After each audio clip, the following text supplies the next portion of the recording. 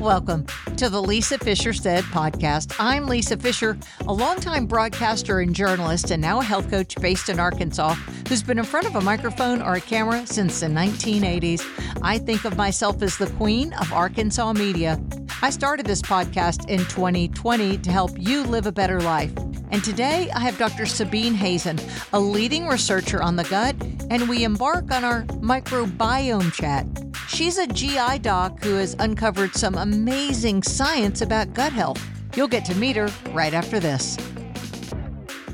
I'm on the Eccles Carpet One website right now, and if there's any home improvement project you have brewing for 2024, now's the time to pull the trigger.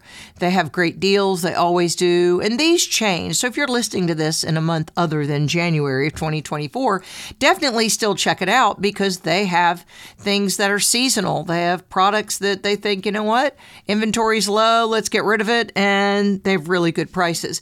But I'm looking at the different options and what you need to know about. Now, I say anything really ceiling to floor they can help with because now they can do bathrooms, they can do kitchens, but it is the flooring that gave Richard Akel his rightful place as king of flooring in Arkansas. So they've got the tile, the carpet, the luxury vinyl. That's what people are going crazy for right now. And they can show you the different things. You can order samples. Guys, their customer service is so good. They will beat the big box store prices. Yeah, stop your device and rewind that.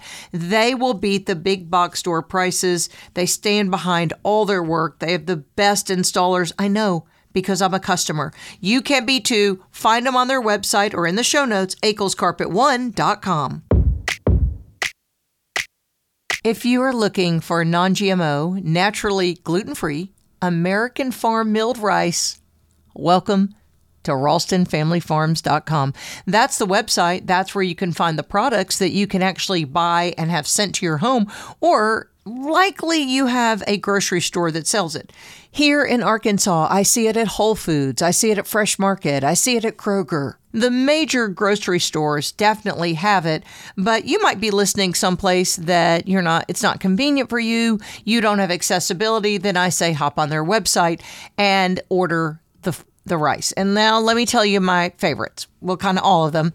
But guys, I'm crazy about the purple rice. That's really my husband's favorite. It's almost meaty. It's so hearty and it has protein in it. The basmati rice we use all the time because of the fragrance. The jasmine rice, well, you see, I'm kind of liking all of them. So if that's the case, get one of the gift boxes. You can get all the different varieties there, or you can get a 6-pack of any of these. And if you really want to get deep, 25-pound buckets, you can do that. You can order that right now, have it shipped to your door, and this is the website with all the good recipes on what to do with the rice. Helps you with that what to cook dilemma. Find out more information at RalstonFamilyFarms.com. She won most talkative in high school, and she has been running her mouth ever since. Welcome to the Lisa Fisher Said podcast with your host, Lisa Fisher. Not often do we get to talk to the gut doctors, and the gut doctors really are, if you look at us, the backbone of our health, because we've learned so much. Don't you think in the last 10 or 15 years, Dr. Hazan, the last 10 or 15 years, we've now talked about the gut, which, in the 50s and 60s and 70s, medical school never mentioned it. Don't you love that you're now the star of the medical show? I love it. I love it. And I think, Hippocrates started with 2,500 years ago saying, all disease begins in the gut. And here we are. GI is the most important specialty in medicine in a way. So isn't that something? So when you first started, what you probably did a lot in clinic and then in the OR or wherever you would do procedures, a lot of upper GIs, a lot of colonoscopies. You would give a PPI, send them home.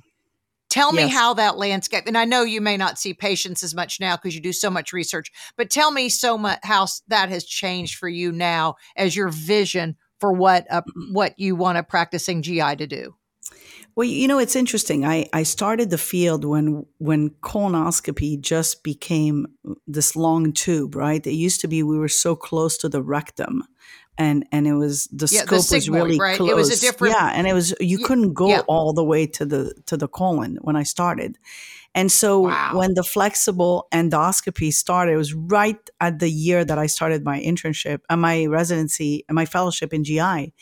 And so it was fascinating to see the evolution of this field, and also with the perspective of as a woman gastroenterologist, I was the first woman at University of Florida 30 years ago to be accepted, which is kind of so hard to believe, right? I mean, it was only 30 years ago.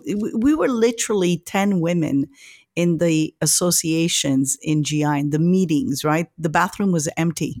And now I see thousands of women. So, it's amazing. And it's an interesting field because I feel that as women, we brought in a lot to GI because, women are just more nurturing. They're more, they question things, well, why is this like this? Why is that like that? I stepped into the microbiome, understanding, having birthed my two children, that, when you're pregnant, you're craving certain foods and that food is the food that your kids end up eating later on. My firstborn, I was craving vegetables and that's all she ate. My second one, I was craving junk food like French fries and nachos and disgusting food. That's all the kid eats. So you can almost see that you're preparing the baby. So that whole thought, that came to me as a gastroenterologist because I also had the clue that I was carrying a child, and that kind of gave me an insight into, the microbiome, into things that men would not necessarily have figured out, right? That the microbiome is passed on from the mother to the child, that the pregnancy, the whole time during the pregnancy is so important in nourishing your baby, but also making sure you're not stressed to have, a difficult pregnancy. And then, that stress can impact the birth of your child and the disease that your child's going to have. I think that was the insight that I had as a woman. And I feel that, medicine and GI has changed. We didn't look at the gut. We were just procedure oriented physicians, like let's do a gastroscopy. Let's put a PPI. We didn't think, well, why is the reflux occurring to begin with? Why are people developing polyps? Now I'm seeing, now that I'm into the microbiome, I'm seeing polyps at a different way, right? I'm seeing polyps as, yes, it's the precursor of cancer, but what if that polyp is actually developed because of an imbalance of the microbiome? What if there's a microbe in there that's growing and creating that polyp, right? That's how my mind's going. So I think, the idea of just doing colonoscopies, and to me, that was, you have to remember, I went from gastroenterology, to doing clinical trials, 10% clinical trials for pharmaceutical companies and 90% GI. And then over the years, it became 90% clinical trials and 10% GI. The 90% time that I was spending doing clinical trials, I was doing it to advance medicine, to advance GI, to advance Crohn's disease, right? And when Crohn's disease didn't have an answer, and I kept giving biologics after biologics and doing clinical trials after clinical trials, I said, there's got to be a better way. And really, that's the world we're in now. The world of, doing fecal transplant opened up our eyes as gastroenterologists to, wait a minute, I fixed one kid. What did I do in one kid that fixed his Crohn's disease? And why can't I reproduce that in another kid? Why can I fix one and not the other? So I think that's getting doctors to start asking questions, and it's getting us into the gut and it's getting us into the microbiome. In a way, I think the public, the world is excited about this because they want answers. They feel in their guts that there's something there that started, Yeah. And so this is an exciting field. This is an exciting field for GI. It's keeping up. It's keeping us away a little bit from, just doing procedures and writing prescriptions and being, more of scientist, and that's what I've had to become, as a scientist in the lab, to look at microbes, to see what microbes are doing, to see what microbes are doing in people with diverticular disease, to see what microbes are doing with people with reflux, with people with Crohn's disease, ulcerative colitis, etc. So it's fascinating. Do you think are we seeing an epidemic of some of these diagnosed conditions? Like I didn't hear about Crohn's until the last, or maybe colitis, the last 15 years. Now you hear it all the time. Yeah, yeah, diverticulitis. You hear it all the time. Do you feel like that's increasing?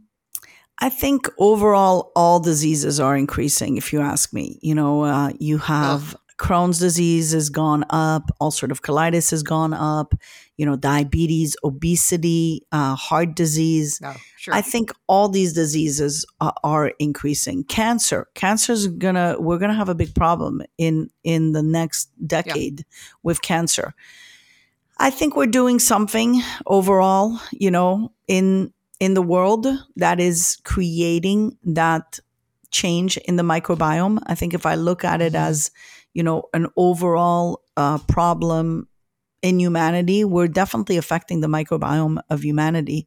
These diseases, if you look at what we discovered with COVID, which was finding COVID in the stools, and then discovering that COVID, if you had COVID, you ended up having loss of bifidobacteria, which was an important microbe that newborns have, which is the $1 trillion industry of probiotics.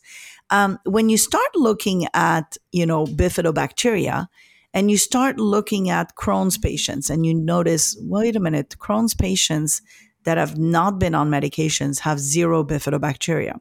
Then when you start looking at patients with Lyme disease, and you start saying, wait a minute, patients with Lyme disease have zero bifidobacteria. Then you start looking at patients with invasive cancer compared to people with non-invasive, right? You're thinking, your basal skin cancer versus your pancreatic cancer, right? The pancreatic cancer has zero bifidobacteria. So you start seeing bifidobacteria, this important microbe. We could almost see that it has a huge part in immunity. What is killing it? What got us to this level where we have so much disease, so much Crohn's, so much Lyme disease, so much, cancer, invasive cancer? Think about invasive cancer in the kids, right? I mean, when a 29-year-old dies of colon cancer spread to the liver, in 6 months, there's a problem there. Something happened. So what did we do to that kid that started growing normally, and then at 29 he developed colon cancer and now is dead? So this is something that we have to pay attention, because the loss of bifidobacteria is something I take seriously. When I discovered it, it was something that I realized with COVID was a problem.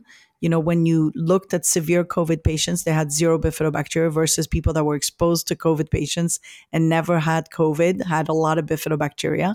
Your newborns that barely had a sneeze during COVID. These babies have a lot of bifidobacteria, as opposed to the old people that don't have any. So I think bifidobacteria is really the bacteria that kind of got us to start paying attention. And I think because of that, we're seeing these, I don't want to say, epidemic of problems and diseases that are going up. Absolutely. We're killing the microbiome. This is just one microbe, by the way.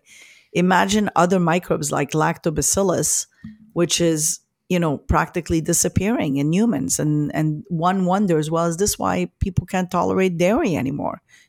So Right. it's fascinating. Then why don't we oversimplify it and just put it in the water? Sure. Why don't Put we it put in the water. bifidobacteria in put the it in water. the water? We know, well, because remember they tried to do that with fluoride, and that ended up Yes. being a trick bag. I drink water without fluoride, so I don't trust the government on what's best for my health. But in this case, I mean, if this is something, or why isn't this a supplement that we're, just as we say, everyone take vitamin D, everyone take this certain I, bacteria to strengthen our guts? And I agree with that up to a certain point, right? The problem is it needs to reach the cecum, which is the end of your colon. So it has to bypass the stomach, which is full of acid. It has to go through the small intestine, which if you stretch it out is the size of a tennis court, and then has to end up in the Right. cecum. So for that one pill of, probiotic, and I have actually, a capsule here that I'm going to kind of show you, for that little capsule here full of probiotics, let's say, it has to travel all the way and then empty. First of all, is that capsule alive or dead when they created that, right? Is the capsule safe for your microbiome to begin with? And is it releasing exactly where you need it to be released? So there's a lot of factors to just say, so that if we could say, well, let's put it in the water. The problem is, what are you doing to the water system? Are you altering the water system and the microbiome of the water by doing that, right? We tend to be reactionary. We do, action lead to a reaction. So we panic, we do this. I think the most important thing is realizing that, look, eventually it's going to regrow, but we just got to figure out how to stop killing it, right? Because I think in one hand, yes, you can give it as a supplement, but then if you're killing it, by doing something else, then you're not really doing anything. I compared this, and I tell my patients this. I say it's like basically, you have fire in your gut and you're putting water on one hand and then you're putting gasoline on the other. You're never going to turn off the fire.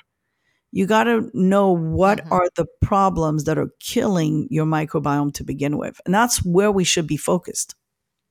So, in my opinion. Well, let's talk about then hereditary genetics, DNA, how important it is, because before we started, I was admiring your amazing hair and I was asking you about your ethnic background, and you have a varied ethnic background. And yes. We then talked, I said that my father was a Russian Jew. You said great microbiome. So my people, resilient that they are, resilient microbiome, good microbiomes. Yes, yes. Isn't that interesting? So think about what Jews have eaten for years. I mean, yes, and that could be obviously Israel, but I'm talking about Eastern European Jews. But tell me, is that based on where people come from, or is it more DNA? It's an interesting, thing. Doctors will say, it's all genetics. I tend to think that it's more microbiome. We're going to be showing that the microbiome is passed on from mother to child. So here's the interesting thing, right? Is it the genetics that's passed on through families and therefore causing the problem, or is it the microbes that are passed on from families and therefore causing the problem? When you look at, for example, the Ashkenazi Jews and the persecutions and the exposure to, concentration camps and pogroms and all that, you wonder, were they exposed to certain microbes that basically were passed on from generations to generation, and therefore that microbe causes the problem, right? So that's the path that I'm going on anyways. I've kind of, I pride myself as a scientist to be the complete opposite of everybody else, because I feel like if everybody's looking right, then why do I need to look at right? I need to be left, because that's where the answer might be, right? If everybody's, looking for gold in one mountain, I'm going to go to the other mountain to look for it, because first of all, it's less crowded. So it's definitely less crowded. I like the way you think. But, the crowds are coming into the microbiome space, sure enough. So I know. So I think, it is the holy grail. It is, when you think about the process of death, is really microbes in your gut eating your body and putting you back into the ground. These microbes, you kind of acquire them through life so that they can start taking over your body, and eventually they put you back in the ground. But think about, those microbes are still alive under the ground, revamping themselves, going into the roots of a tree, going into an apple, going into a human. The whole system is just, it's a beautiful system of, the circle of life, right? It's a cycle. So when you look at generations and you look at, the resilient microbiome, and you look at, the Jewish microbiome, that's still standing, you got to say, well, maybe there's something to that. right? You can't kill them. They keep coming back. Maybe there's something to the microbiome. Maybe we shouldn't be focusing on killing them, right? Maybe that resilience is what we should all acquire. So here's an interesting other thing is that, and that's something I've kind of discovered. When you do fecal transplant, it is never really the person that you think is the perfect match for another person, right? It is usually the person Oh. that is completely separate. So it could either be someone in the family that we pick, right? That's kind of a Uh-huh. similar, and or it could be Mm-hmm. somebody that's completely separate that is having the microbes that you're lacking. So, in essence, what's the beauty of the microbiome that I find is that, yes, the diversity of microbiome creates health, right? That's the whole thing we discovered on the microbiome. But here, when you look at, and you were talking about genetics and races, etc., and, being Russian or being Irish, think about the diversity in that microbiome that's different, right? Think about the Irish microbiome that's eating a certain food, and think about the Right. Mexican microbiome that's eating another food. Right. Here's one thing I discovered as a GI doctor through years of asking questions to my patients. It's interesting that it's always the Mexican that starts eating sushi starts having problems, and the Japanese that starts eating Mexican changes their diet completely, starts having problems. Or the guy that was never eating breads, and all of a sudden someone told him, "Hey, you need to eat, multi-grain bread," and then all of a sudden develops problems, right? So you have to ask Mm. yourself, is there a racial microbiome? Is there a Mm-hmm. localized area of the planet microbiome? When you look at the Japanese in Japan and you look at the Japanese in America, it's a different microbiome within the same family. And I've looked at Right. that, right? Because we're always looking at, kids with autism, etc. And one of the things that we discovered was basically when you compare a child and you try to find a match for that kid with autism, and you take from his family that's in China and he's Chinese in America, the microbiome is very different. There's still some signature features that are similar, but it is still different because of that, change in the environment. So you got to wonder, is the change, you see people that are moving, right?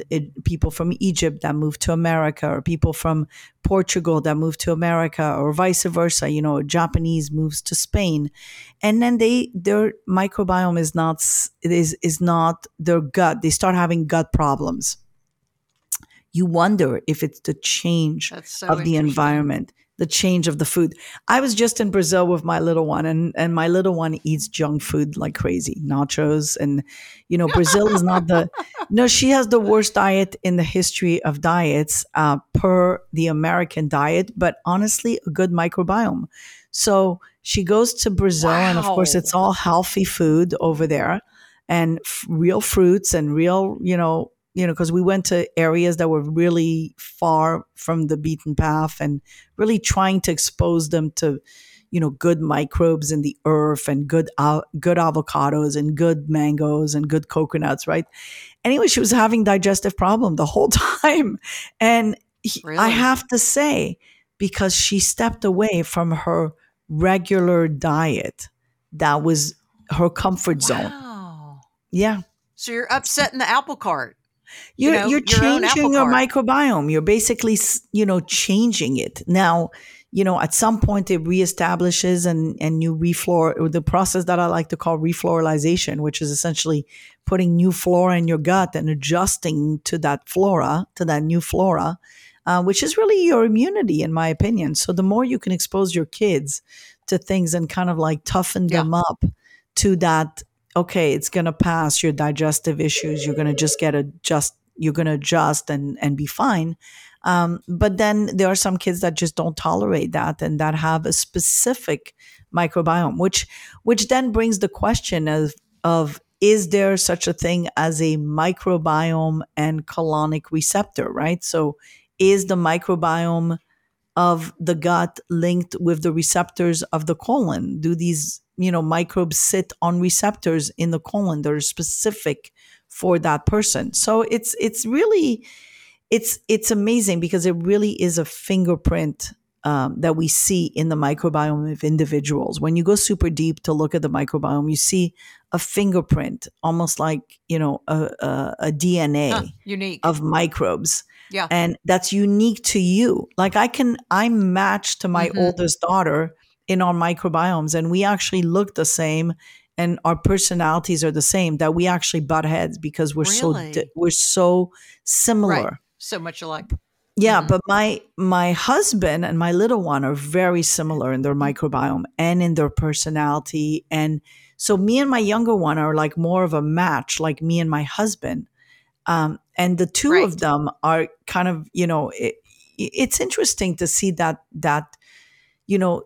because my oldest daughter will always say to me, Mom, I'm so different than you. I'm like, no, you're not. We look the same and we're matched in our microbiome. So we're not, so different. Funny. So it is kind of funny. And that is so funny. It becomes even funnier when you start looking at kids with autism, where you see one kid that's neurotypical, has a perfect microbiome, and another kid with autism has an abnormal microbiome. So you could see the differences. Wow.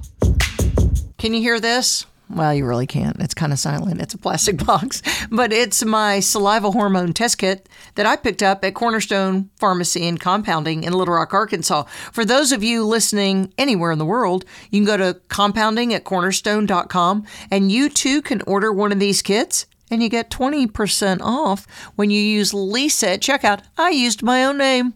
It was a little awkward, but no, it wasn't at all because I shop there all the time.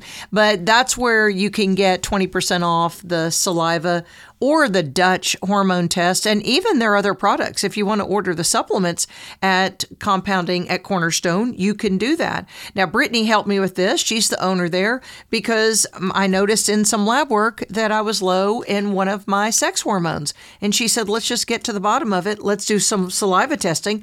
You see, you also get expert advice. Now, they don't give medical advice per se because they can't write the prescription, but they can push you in a direction, the people there, and say, oh, you might need to see this provider. Now, I have a provider. You've met her before on my podcast, Lindsay Gilliam-Ponwith, but we do need to tweak. And that's why Dr. Mark Hyman says, test, don't guess. So if you're wondering about your hormone profile, do it right now. Order the test. You can get it tested, get the results back, and you get the expert advice. Compounding at cornerstone.com. I did a brilliant thing recently. I called David's Burgers for their burger bar. Now, if you've listened to my podcast, or if you're in Central Arkansas, you know the name David's Burgers. And that's because these people, they know how to flip a burger, serve a burger, and their customer service is second to none. But what they also know to do and how to do it, it's how to cater a party. Now, the requirements on the burger bar is just more than 10 people. I had 28, so that was easy. Check. They even told me when I came to pick it up, they said, Miss Fisher, we would have delivered it to your home.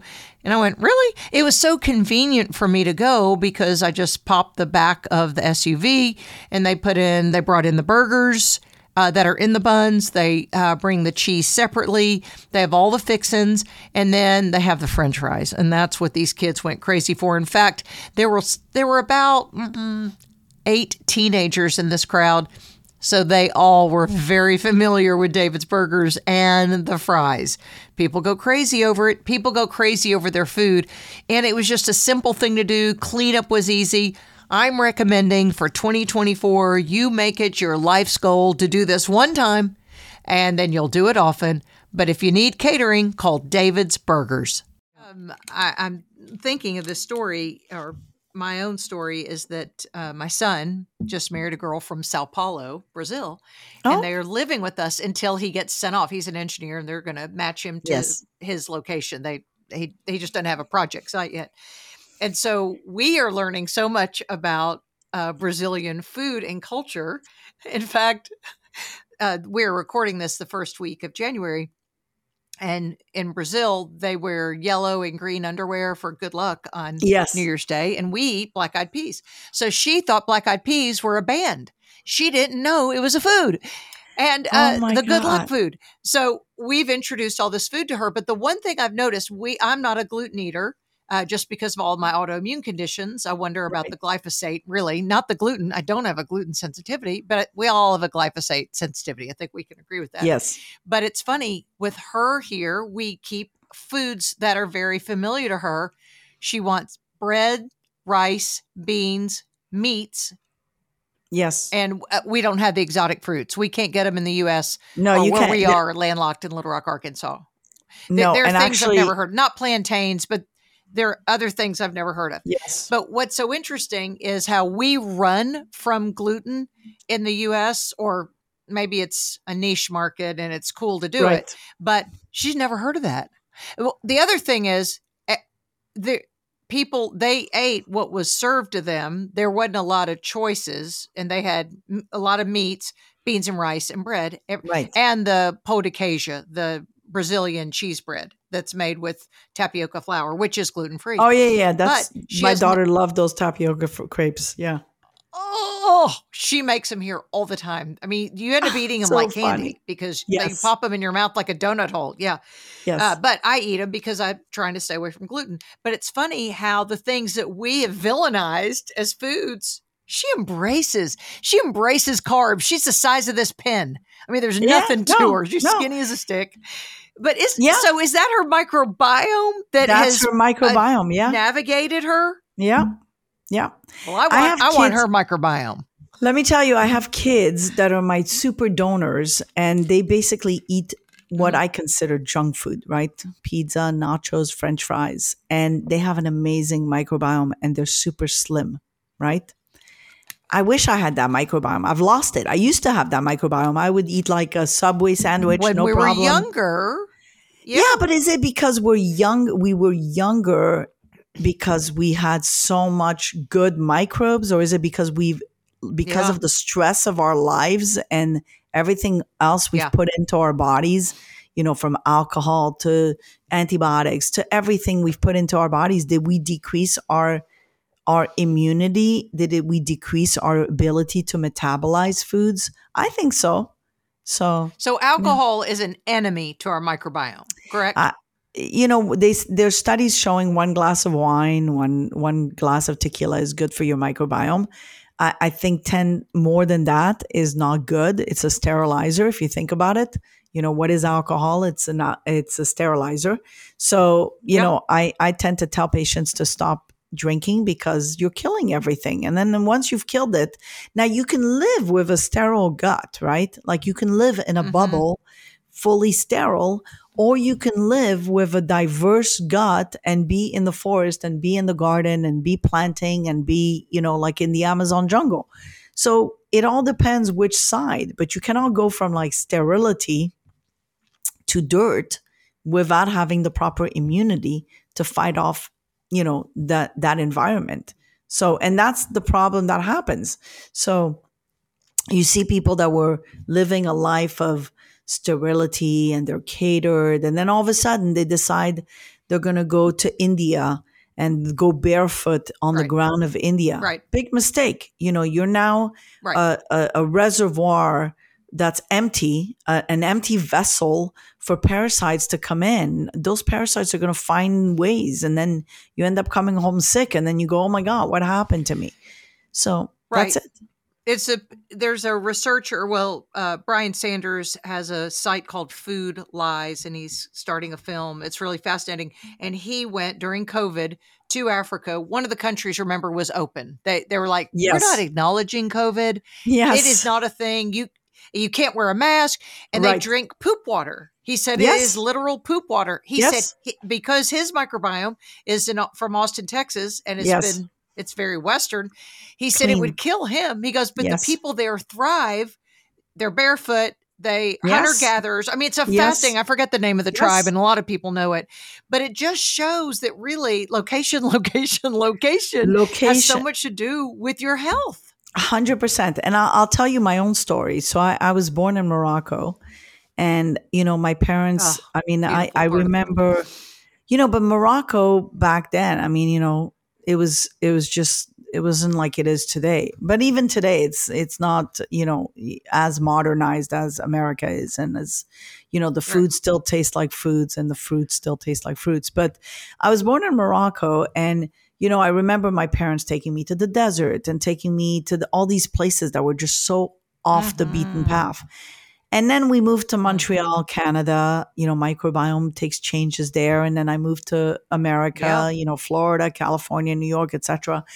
And I got to tell you, I went back to Morocco last summer, and I had a toxic E. coli that almost killed me.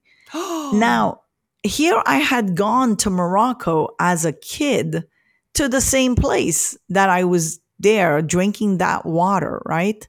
So I was exposed to E. coli back then. Didn't really affect me. I leave that environment. I killed my microbiome because I've now, lost a lot of diversity that I had from Morocco. And now I've gone to Montreal, sterile country, to America, over-sterilized, eating all those salads with the pesticides and everything, and drank the alcohol and had a lot of stress and took antibiotics and vaccines, etc. Killed my microbiome over time. Next thing you know, I go back to Morocco. I'm a sterile gut. You know what I mean? I've not been exposed to that environment. It nearly killed me, but somehow what doesn't kill you makes you stronger. So it was fine. But I know exactly where I got it. It was in the desert, and I was asking for ice in the water. Big mistake, because I drank the water bottle, but I asked for the ice. The ice came from the local water. So, we don't think of these things. My daughter just had this happen. She travels the world, got E. coli in Greece 2 years ago, had some watermelon, and then went to Thailand last April, got typhoid fever, got septic. Yeah. She drank some water in a village, walked barefoot with the natives. Yeah. In the mountains. She went down to Phuket. She was also on the beach. So we did think it was dengue fever or malaria. Yeah. But it was that, though she eats a very varied diet, but still a Western. She's from the U.S. She couldn't take it, and it almost killed her. I mean, I'm laughing now because she's totally healed, but it was such a scary time. And now I'm seeing geographically. So how do we protect ourselves geographically when we travel if we want to embrace the culture? So I think, the first thing is, you're going to be hit if you're going into those areas, right? So make sure your vitamins are up to par. Your vitamin C, your vitamin D level is up to par. That's the one thing. All right. With the E. coli, what I did was bovine. I have this bovine immunoglobulins that I make for my patients with inflammatory bowel disease, etc. And we actually just published on bovine immunoglobulins. So I'm very, very keen on, you see me, I analyze the poop of the cows because I want to make sure the poop is fine. So I had a study. No, because listen, I don't need to kill the cow to get the blood to basically make sure the blood is safe, right? I can see the stools, and from the stools, it tells me whether the cow is healthy or not, in my opinion. So anyways, so I tested the cows for this particular product. I tested the bovine. So I had an interesting case of a patient with Crohn's disease that I gave bovine immunoglobulins, and the patient actually resolved his Crohn's symptoms with bovine. And it turned out that he had a bacteria that was a Bacteroides category, which is one of those bad bugs, for him. Anyways, had an overabundance of it. So what happened is I gave him, on a whim, I was doing a clinical trial with a pharmaceutical company that was owning the company, that was basically owning the bovine immunoglobulins at the time. And they said, well, it's a good nutritional supplement for Crohn's patient. You should try it. So I said, well, this patient really wanted fecal transplant. It wasn't available in America. It's still not available for Crohn's disease. So I said, well, why don't you try this bovine immunoglobulin, right? So he started taking like 1 scoop of the bovine, and he took it for about a month. All of a sudden, his symptoms improved. His fecal calprotectin went down. His CDAI was better. So I actually published on the case on the Progenobiome website to showcase this case. So bovine immunoglobulin was like something I used for this case. And I realized early on that it kind of dropped those Bacteroides, right? So when COVID hit, I had a couple patients that had those long haulers, right? Those leaky gut. So I basically decided, well, you know what? I'm going to start, giving some bovine immunoglobulins to these patients and see if anything happens. And lo and behold, they started improving. So I became Wow. obsessed about bovine and I decided, let me look into it, right? What is it doing? So we actually started giving it to like 20, 30 patients and published. And last year we presented at American College of Gastro. It actually increases the bifidobacteria, decreases the Bacteroides, Oh, there decreases you the go. proteobacteria, which is E. coli. So guess what happened when I was Right. nearly dying with E. coli in Morocco? I came home and I was starting to do my clinic. I was so exhausted and so sick from, back and forth to the bathroom with E. coli that I went home and I said, I Yeah. can't do this anymore. I'm Yeah. just going to take this bovine and just E. take it. coli's bad. Woo. Within 4 hours, Yeah. I was back to normal. So the bovine swallows the E. coli, it binds it and then flushes it out of your system. So it is something that I discovered. And so because I am, uh, careful about these products, I kind of joined up with the company and said, look, I'm going to start, testing it. I'm going to start giving it to my patients. And so that's one thing that I carry with me. If I was stuck in a desert, if Oh, I'm going right. anywhere, I take my little powder with Duly me. noted. Yeah, Right. that'll save you. The second thing that'll save you is a good source of vitamin C. Making sure that the vitamin C does not have any, contaminants in there, that it's a good company that sells it. That I was stuck like your daughter in Thailand, and my husband had, and that's probably the first time that I started looking at the whole, importance of vitamin C. My husband had a high fever. My youngest one had a high fever. I did not Oh, want to catch what they had. And we yeah. don't know what it was, probably MERS at the time. They were super sick. So me and my daughter decided we're going to pop some vitamin C like crazy just to not catch this. And we didn't catch it. Well, fast forward to COVID. If you remember, my protocols were hydroxychloroquine, Z-Pak, vitamin C, vitamin D, and zinc. So vitamin C, vitamin D, we discovered increases bifidobacteria. That's how it helps. Oh, So, got and it. we published on Yes. that, by the way. Vitamin D also increases bifidobacteria. Zinc increases lactobacillus. For those people, and we're actually doing Okay. clinical trials right now, for those people that are lactose intolerant, we are basically, giving them vitamin C, D, and zinc to see, specific vitamin that we basically created just to see if that's improving their lactose intolerance. Because we had a couple cases where people say, you know what, after 3 months of being on your vitamins, I'm starting to eat dairy. So I think vitamins, nutrition is very Wow. important. The right supplements, the right quality products is Yeah. very important. So if you're going abroad, I have like this thing now that I have this emergency pack that I take when I go abroad. Ivermectin is one of those because you never know. Yeah. You could catch a parasite. You could have like Right. one of those weird infection. Well, you know what? Ivermectin may be a good pill to have in your emergency packet. And by the way, scabies and lice is still out there in those countries. So, Is that right? and scabies and lice, ivermectin does a great job with scabies and lice. They were actually, my sister did the clinical trial that brought ivermectin to market. So I know very well. That was what was bothering me about COVID the whole time was, wait a minute, we're giving ivermectin to babies with lice, and we can't give it to people that are dying with COVID. Made That's no sense ridiculous. whatsoever. That It was was, so ridiculous. And then oh, calling it a horse I, pace and all that, I just like lost it. uh, just ridiculous. And it got so political so quick. I So thought we were polite. in the business of helping people.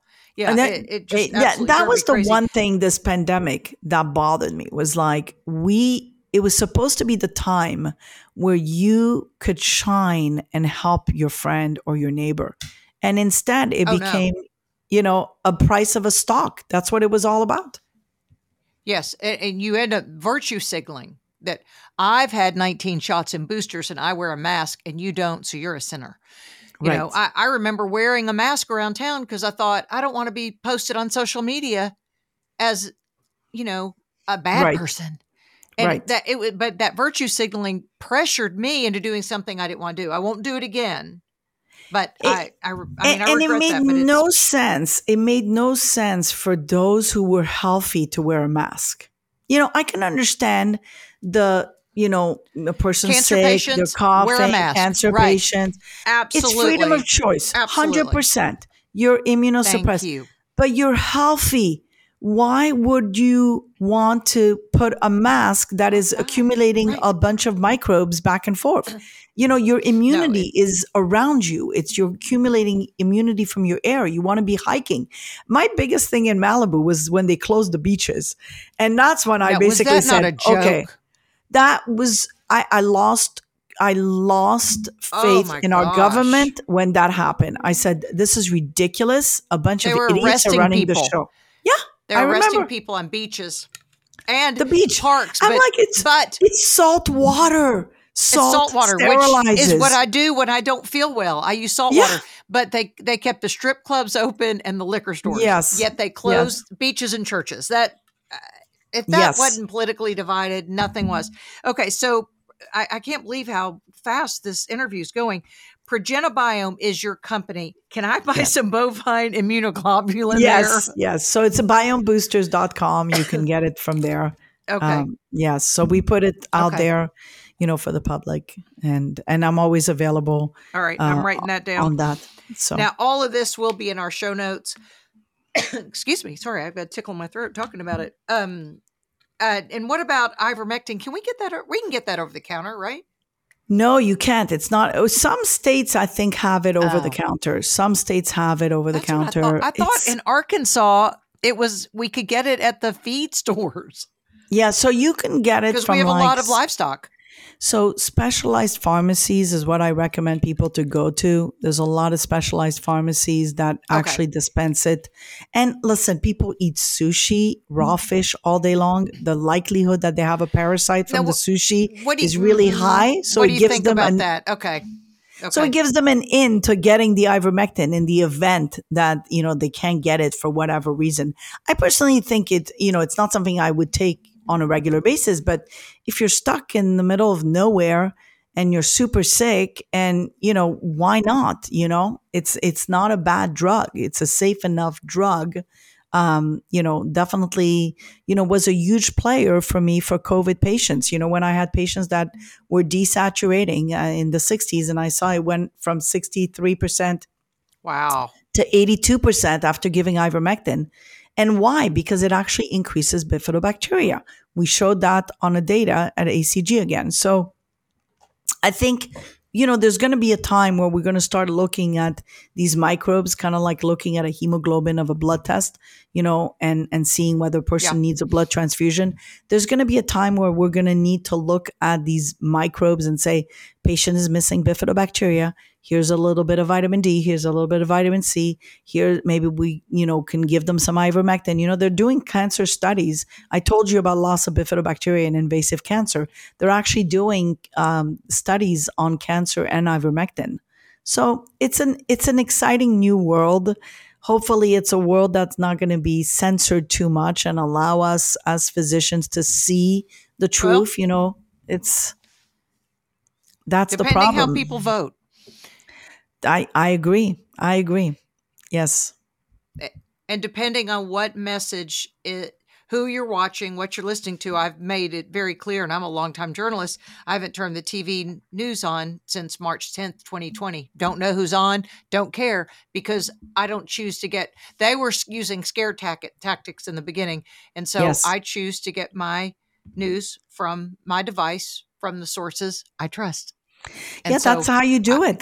Because I see people get brainwashed and running to the hills that we're all on fire, and we weren't on fire. I was so fortunate this pandemic. No. I was so fortunate this pandemic to be linked up with some good, righteous physicians, working with Dr. Tom Barodi, who was the father of fecal transplant, working with Peter McCullough, working with Pierre Corey, working with all these guys. and seeing the truth, Keith Berkowitz, I mean, there's so many good doctors out there, Sheldon Jordan, and so many physicians that have been really trailblazers, in medicine. Sheldon Jordan is like the top neurologist in the world, in my opinion, and Sasha Bistritsky for anxiety and psychiatry. So to be able to work with these guys and to trust them, because at the end of the day, I'm not going to trust a politician with my life. I'm going to trust a guy who wrote a book on the disease, right? And is it bought and paid for? Is not the other bought thing. It's finding out who did the research. Yes, yeah, and really, really who scary. is doing the research for the solving the mystery of the problem, not paid to sell a drug. That's a big difference. I know. I mean, it just makes me crazy when people come to me, and it's the same thing. Just because I'm a health coach, I don't give medical advice, but hearing that someone wants to put them on a statin because their cholesterol's 202, I go, the cholesterol's not going to kill you. But they're saying, but my doctor said, well, your doctor is educated by the people who get to go to really nice vacations because your doctor is writing the prescription. I mean, just follow the money is what we said during COVID. And I think also the doctors have been, it's not even about the money. It's the doctors have been handcuffed. You saw it with COVID. They were afraid to write drugs. For sure. Especially in California. In California, you couldn't even say anything. You had to recommend. Yes.